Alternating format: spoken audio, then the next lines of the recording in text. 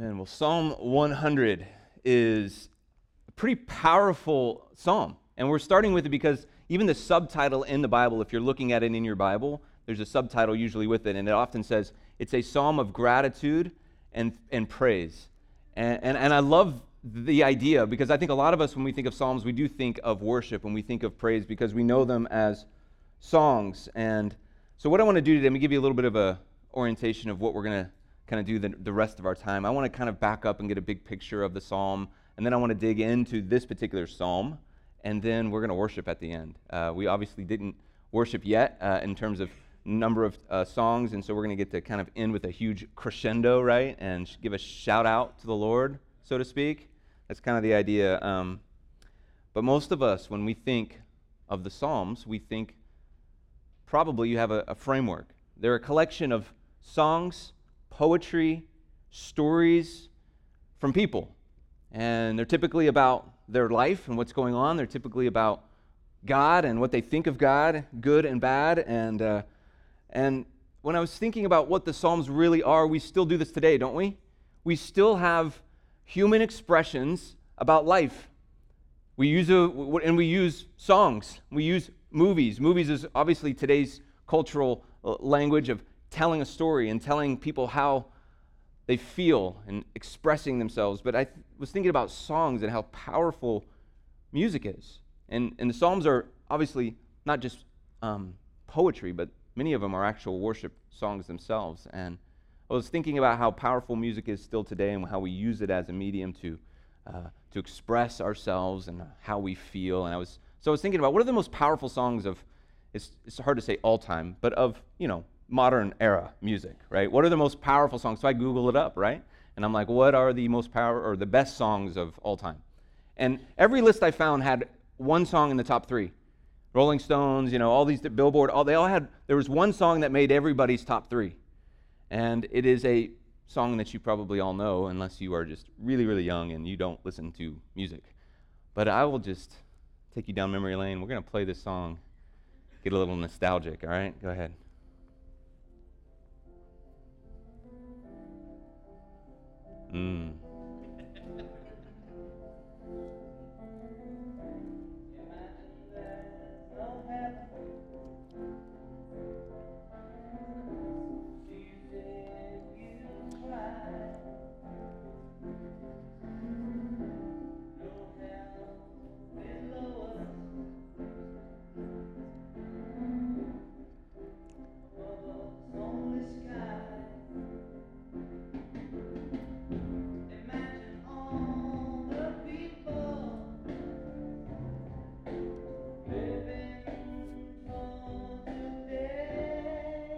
Do it. So, John Lennon post-Beatles, right? This is like him sitting in his living room, literally writing this song. And if you've ever read the story of Imagine, it's pretty cool to think that he's sitting in his apartment, he sits down on a piano and just writes this song. And it's become one of the most powerful songs, especially when it was written in 1971. Because regardless if you agree with Lennon's lyric, right? Imagine no heaven, imagine no hell below us, imagine no countries. I mean, no matter if you really agree with it, he was expressing something deeply human. He was expressing, think about the culture of that day. It was 1971. They're 30 years removed from World War II. They're 20 years removed from the Korean War. They're in the middle of the Vietnam War, and they're in the middle of the Cold War, right? The Soviet Union versus the rest of the planet. And all he's thinking about is, what if we could have no division in humanity? What if politics and what if religion didn't divide us? What if we were one? What if peace reigned? This was humanity's cry, wasn't it? You wonder why so many people, why this is in the top three is not because of his piano. It's because of the lyric and because of the expression, right, of a humanity's cry that so many people resonated with. And see, when I think about the Psalms, this is very much what's going on. What's going on is there are people expressing what's going on in their life.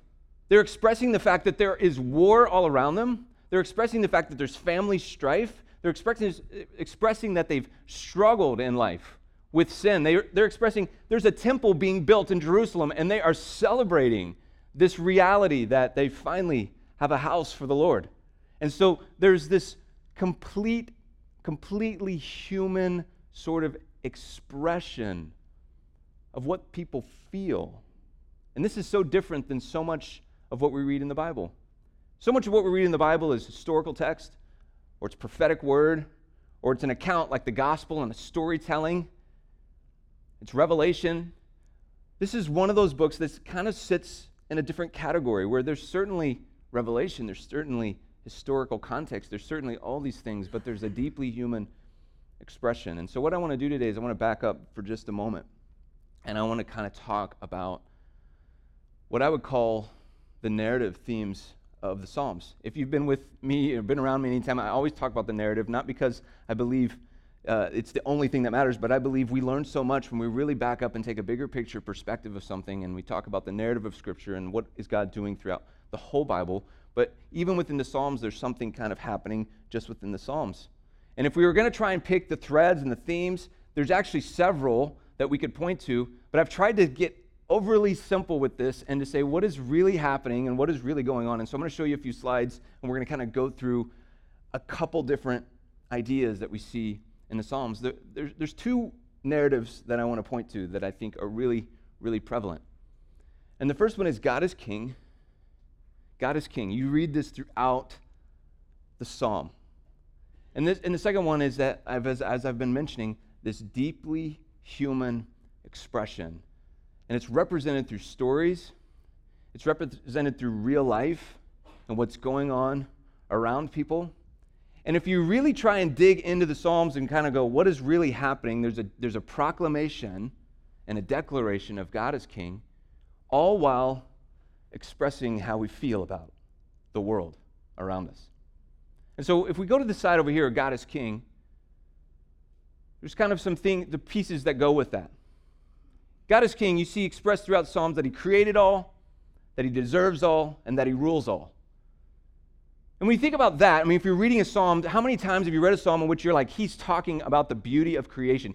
God is the one he is the one created. This is in a world, right, where there are people that believe in many gods. This is a world in which people believe that there's all sorts of different types of gods, depending on where you were born and what kind of culture you had your own God. Well, this one was declaring there is one God, creator of all things, no matter what nation, tongue, or tribe you are from. There is one God. He created all. And so when we look even at creation itself, we see God. And there's a declaration and a proclamation of this. And he deserves all. He deserves all of us. You see this sort of theme running through the Psalms. And even the struggle in that we struggle to really give God everything. And so there's this dynamic that you see alive in this, in which people are struggling not only with idols, but the idea that other things will actually bring them more satisfaction and joy. And so you see alive in the Psalms this struggle to really allow God to deserve all. There's even this theme when it comes to deserve all. Those who rebel or reject God, God deserves even the justice in that. And so there's this deserve all, and then of course he rules all. He rules everything. He's king. He's all powerful. Victory is actually his. There's not only victory in the present tense when they wrote this, but victory in the end of all things. That he wins. Nothing else stands in comparison, because God is king. So, on the other side of this, there's this deeply human feel, though, right? If you've ever read the Psalm, you're like, man, this person is really giving it to God. You know what I mean? Like, they are mad, they are angry, they are in pain. And so you see all sorts of themes come out of this idea that deeply human. There's these stories of pain and regret and even anger. That these stories sort of come alive in the Psalms, in which you can see people express to God these sorts of emotions. Which, isn't it interesting? So many of us really struggle to express emotions that would feel sort of negative, so to speak, to God, and to even question God. But alive in this idea of our deeply human story is that brokenness, disappointment, doubts in God, somehow they have a place in our life. Somehow they have a place of being able to sit in the presence of God and be able to express the disappointment or the doubts that we feel, or the pain or the regret or the anger. Now, this also plays into the sins that we commit. And the ways that we have regret about the things that and the ways we've lived and the decisions we've made, we write about that. We express that. But there's also this other side, right, of worship and gratitude. Psalm 100 that we're looking at today really fits right into that category. To say there is this expression of someone, in this case David, writing about how grateful he is to God. And that it should cause him to shout for joy to the Lord over all the earth. And then you see, along with this continued sense that really connects to God as King, this continued sense of trust and hope. So we're really seeing God as King as a proclamation about God, of victory and love and power and hope are all from him. And that our deeply human sort of story is an expression of humanity, our experiences and our desires. And so this is sort of what's happening in Psalms. But there's something else happening that I think is really, really important to notice, and it's this. When you go to this next slide, you see there's a connection between deeply human and God as King. This is the difference between Imagine and a psalm, and what John Lennon did in a psalm. John Lennon had a deeply human expression without the proclamation that God is King. So the world is full of deeply human expressions about how we feel, and that's what's filled the world for centuries with all sorts of forms of expression that we celebrate and that we enjoy and that we can resonate with some level. But a lot of times we look at something and say, there's something missing, no, that's really true. And on the flip side, have you ever been around people that just proclaim God is King, but they disconnect it from a deeply human experience? And so they want to proclaim that God is King, and they want to just push the truth, but yet they maybe ignore the realities and the feelings about our humanity. And so what you find on that is camp is more this experience of a dogmatic sort of religious sort of environment that lacks relationship and revelation, right? And so God is King and a deeply human expression coming together is actually a pretty beautiful thing, to where all things fit under the banner. All things fit under the banner of God is King. Our pain and our regret and our sin and all those things, they still have this relationship that God is King. The only way they really, really seem to have any truth and trust and hope in them is whenever we can proclaim that God is King. Are you with me? Okay, I'm already tired and we haven't got to Psalm 100. All right. I wanted to take a few minutes to do that because I feel like when we read the psalm, when we read any psalm, the idea that we can know that really we're getting proof that we can come to God no matter how we feel. Good, bad, full of doubts. That we can come to God no matter how we feel. And he not only wants to hear how we feel, but he'll lead us in those moments. And it's when we are willing to come to, so many people run from God whenever anything bad comes, right? But whenever we go to him in those moments, somehow it actually builds and fuels this idea of God being King. And this is what we see in the Psalms. This is what we see in the life of David. David, we see his stories throughout the Old Testament and the ups and downs and the tragedy he faces. Yet when you read his Psalms, we see that there's something alive in him, even through the pain of life and the struggle of life, that's able to come up out of him a part of understanding that God is King, that he deserves our worship and our gratitude. So this psalm that Sonny read for us just a moment, and I want to put it back on the screen, and I want to just touch on it again. Shout for joy to the Lord, all the earth. Worship the Lord with gladness. Come before him with joyful songs. Know that the Lord is God. It is he who made us, and we are his. We are his people, the sheep of his pasture. Enter his gates with thanksgiving and his courts with praise. Give thanks to him and praise his name. For the Lord is good and his love endures forever. His faithfulness continues through all generations. Like I said, David wrote this psalm. In fact, David wrote 73 of the 150 psalms. So he is by far and away the biggest contributor to the psalm. And it would sort of make sense because he was the king during this time, so most of his writings were actually captured and kept and held dear. But he was a unique person, and part of the reason his Psalms make it into the Scriptures is because who he represents in the history of God. He was not only anointed king of Israel during a time and place, but he was also called a man after God's own heart, and the covenant between God and his people continued through David. Remember, he promised David that he would send a Messiah through his lineage, and what happens? Jesus comes centuries later from the house of David. And so David plays a significant role in the story of God, and therefore his words and how he feels and his story play such a prominent role in the Scriptures. But David overcame so many different things, not just the shame of maybe sins that he committed, which we may touch on in this series, but the struggle of being on the run, being in war. And if you put it on all of us are on a much smaller scale of drama, there's a lot that we can relate to in David, meaning most of us aren't on the run with someone trying to kill us, and most of us don't have the magnitude of ruling a nation. Nonetheless, we can relate to this struggle to honor the Lord, to have this sort of torn piece of who we are, to say, I really, really desire to give worship and praise to God. I want to give my whole life to him, yet I still am imperfect. I'm still in pain. My family's got so much strife and struggle in it, and this is David's life. Now, the interesting thing about the Psalms is that even though they were written by an individual like David, they were actually for the purpose, and they became for the purpose of the whole community. So even though someone wrote it as their own deeply human expression, it became adopted by a whole community. So, for example, when Solomon was king, who was the son of David, the songs and psalms and prayers of David became like the hymn book. And these were the songs that everybody sang and everybody knew. They all knew these songs. These were like the greatest hits of the day, you know? This was John Lennon, Michael Jackson, Nickelback, all combined.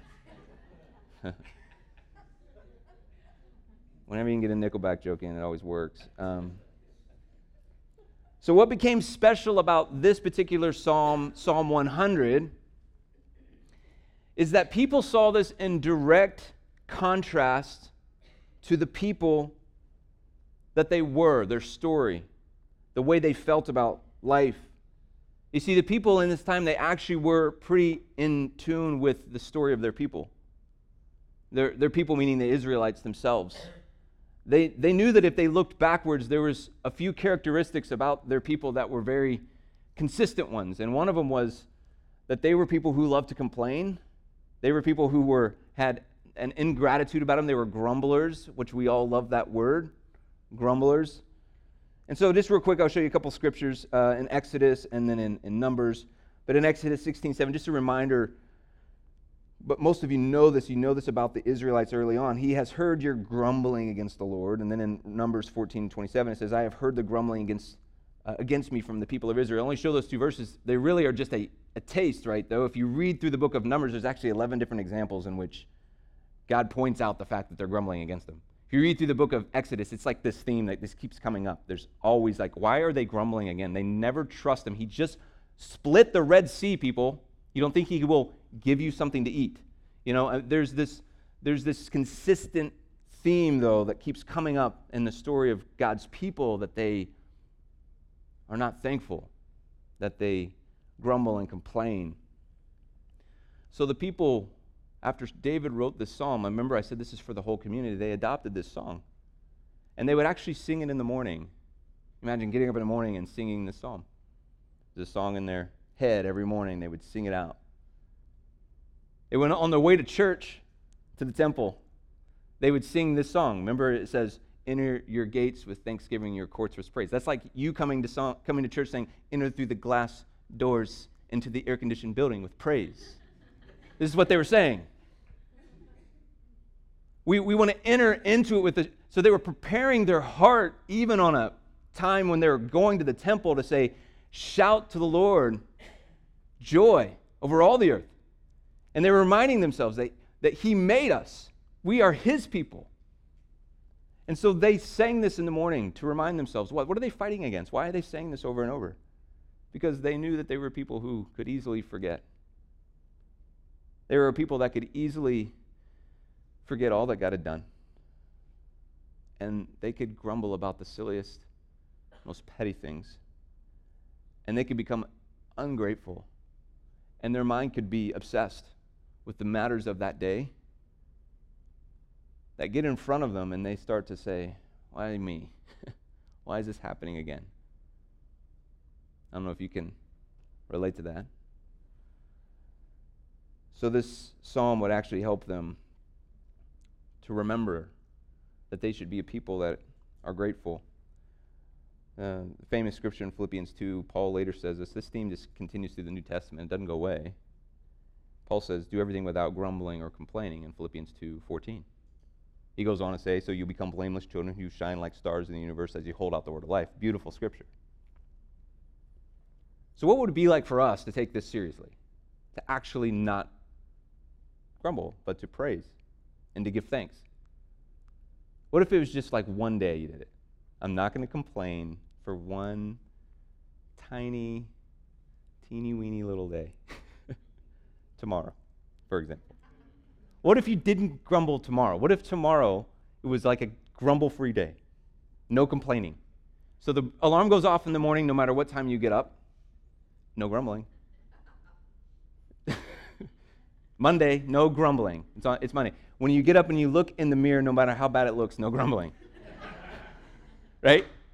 When you go throughout your day and you go to work and you get in your car, no matter what the car drives like, no matter if you have to walk wherever you go, no matter if you get on a bus, no matter whatever you do, no grumbling, no complaining. You go to work, a lot of you probably aren't working tomorrow, but you go to work, no matter how much you dislike your work, if you dislike it, no grumbling, no complaining.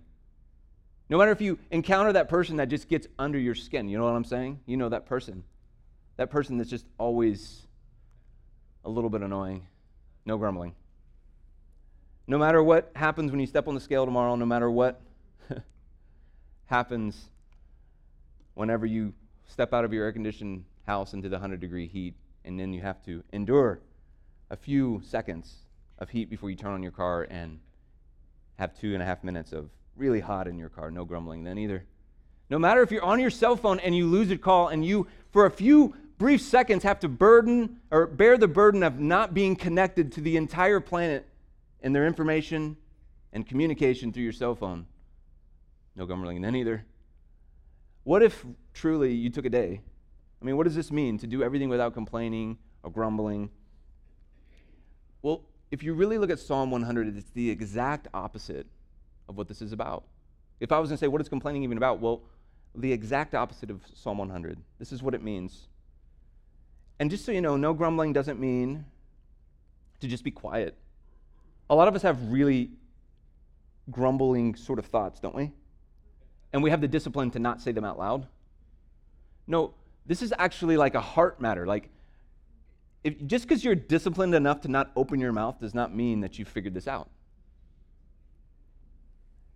The only way to do everything without grumbling is to, inside of your heart, to actually feel grateful for your life and for what God has done.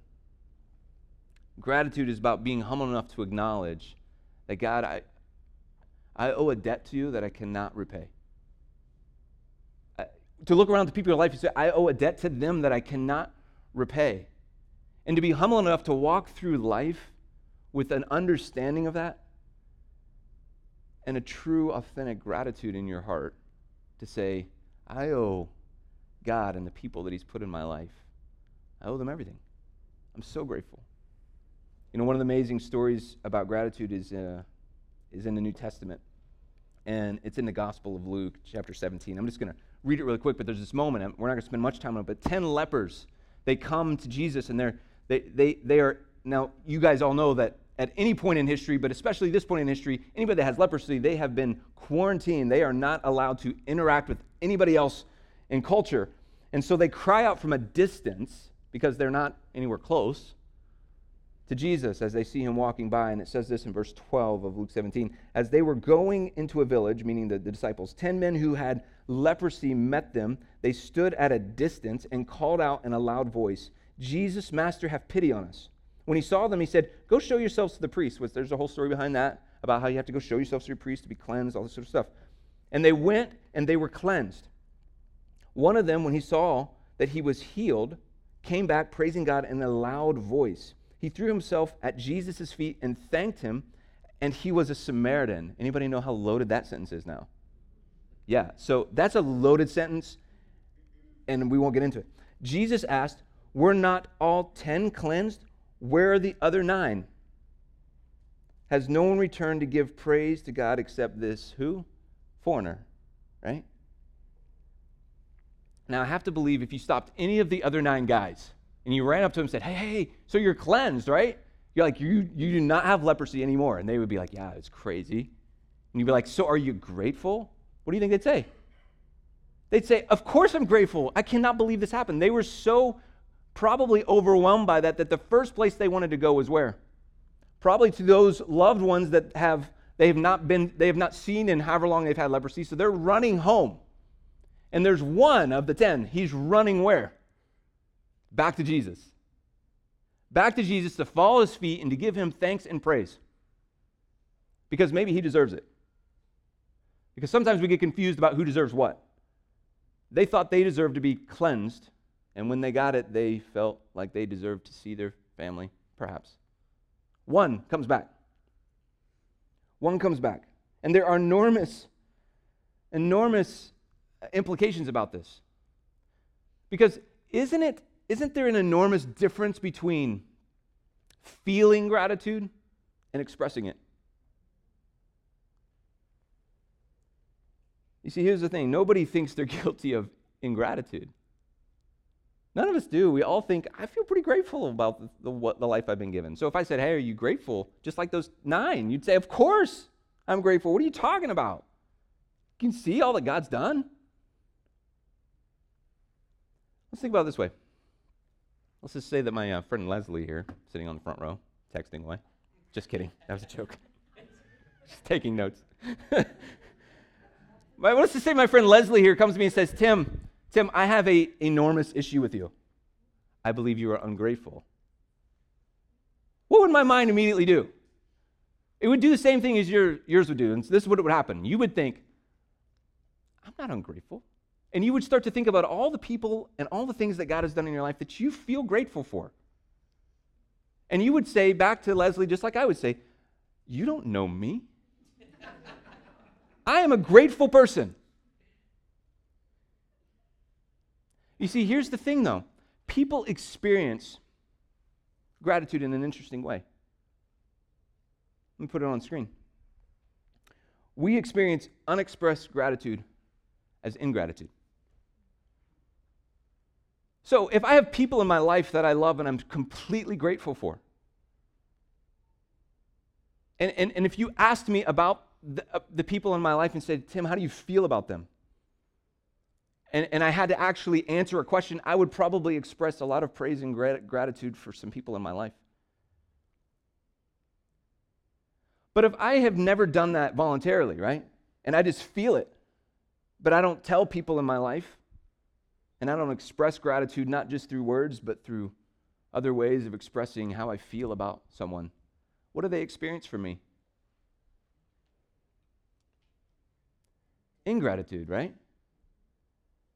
They think just because, that's what happens. And so when it comes to the relationship with the Father, I think there's something interesting that happens. We sort of think that, well, God knows my thoughts and knows my heart. And so, I feel gratitude. But there's something alive in the Psalms that says, no, there's an expression of that gratitude and thankfulness and praise and worship that plays an integral part of how we tell God how we feel about him. So this psalm is a psalm of gratitude. Perhaps we need to hear it like this today. And I'm actually about done. When we believe God is king, we will express it with gratitude, worship, and shouts of joy. When we actually believe that God is king, and not just sort of intellectually accept it. We will express it with gratitude, worship, and shouts of joy. So let's go back to this little graphic we began with, shall we? So you have this idea, right, that the Psalms are largely about God as King, and they're a deeply human expression about all of our human experiences and things that we have and have done in life. But let's make this personal. You and me, I would say that we're deeply human. There's the you factor going on in this, right? That you and I, something flows out of this deeply human piece in which we have to ask ourselves, what flows out of us? What's the thing that flows out of us every day? Because this psalm is actually talking about that. This psalm is actually, there's something flowing out of David in which he has to say, that he's expressing. And here's what I was thinking about this. How much of my life, and maybe how much of yours you should say, is in a given day is more about grumbling or complaining or fits of anger or regret or arguing. And here's what I know, there's an ebb and flow. It's not like one person just does that and another person just does praise. But when I put it in the category, well, how much of my life is about praise and gratitude? How much of that is flowing out of me? You know, this psalm says this. This psalm says that shouts of joy, worship, and thanks should be flowing out of us. That gratitude should flow from us. That should be what comes out of us. But I don't know about you, but I don't know if I was going to say, that's really normal for me. That's what I do. I don't know if that's what I would say. I don't know about what you say. That's just what I do. Yeah, I'm just totally a person that give out that shout out to the Lord. I'm always giving him praise. I'm always giving him gratitude. I'm doing that for the people in my life.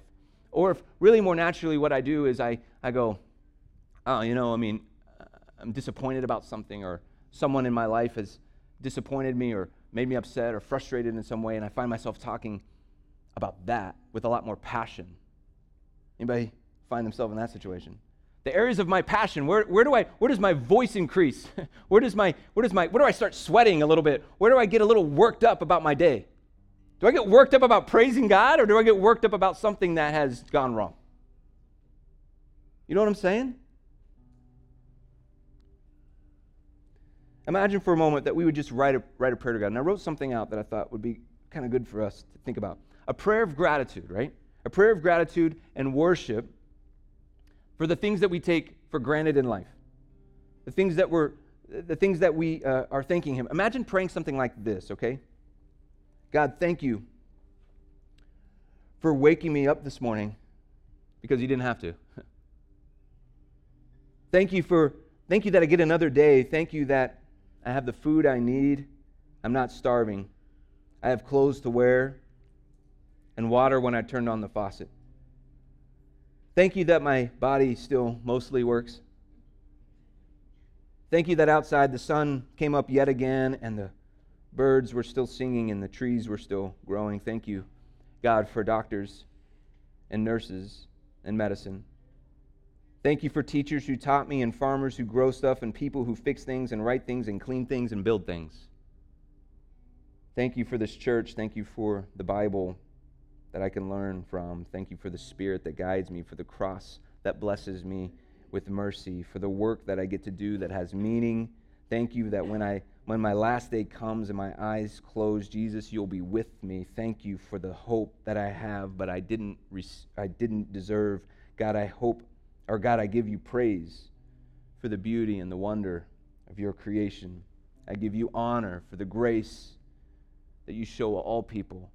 I worship you as King and Lord of all because you created all, you deserve all, and you rule all. Imagine if you said a prayer like that every morning. That's what Psalm 100 is. It's getting up in the morning and giving praise to God. Imagine if you said that every morning, every breath, every heartbeat, every moment of your day would be centered on what? The fact that God is King, that everything about your life is a gift. Everything about who you are has been given to you by the Creator. Because what? We are His people. We are the sheep of His pasture. And when we declare that and proclaim that, and we allow how that makes us feel to become an expression of who we are, all sorts of stuff flows out of us. It looks a lot like Psalms. And so we're going to end today with a time of worship because I would love for us to express our gratitude, right? Because, as we've been saying, unexpressed gratitude can feel a little bit like ingratitude. So right now, I just want to invite the Spirit, if you will, to come, to fill your heart with joy, with thanksgiving. This week, I found myself complaining about something. Probably you did too. And I was having some trouble with a project I'm working on, and I found myself talking to Christy about it and just venting. You know what I mean? It's not even, just so you know, wasn't anything here at the church. Church is perfect. But I was so worked up, and I mentioned earlier, like I was literally sweating over this issue. It robbed 2 days of my life. The thief comes to steal, kill, and destroy. He comes to rob you of the life that he's called you to live. He's come to give us life to the full. But I find myself being robbed of the things that God wants to give me when I give myself to the things that really don't matter. And here's the thing, the little issue I was dealing with, it's very small. Anybody ever made a small thing into a big thing?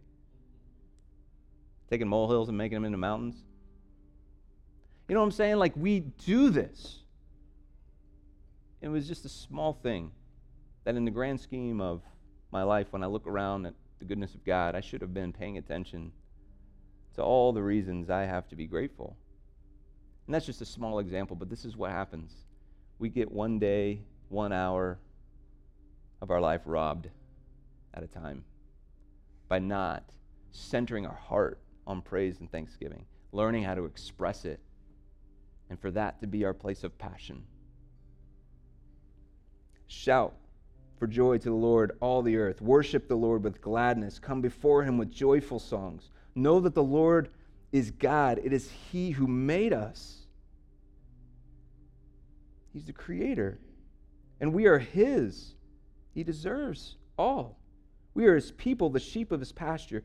Enter his gates with thanksgiving and his courts with praise. Give thanks to him and praise his name. For the Lord is good and his love endures forever. His faithfulness continues through all generations. So here's what I want to invite you to this morning is we're going to sing for a little while, longer than we normally do at the end, as we know, and this altar's open.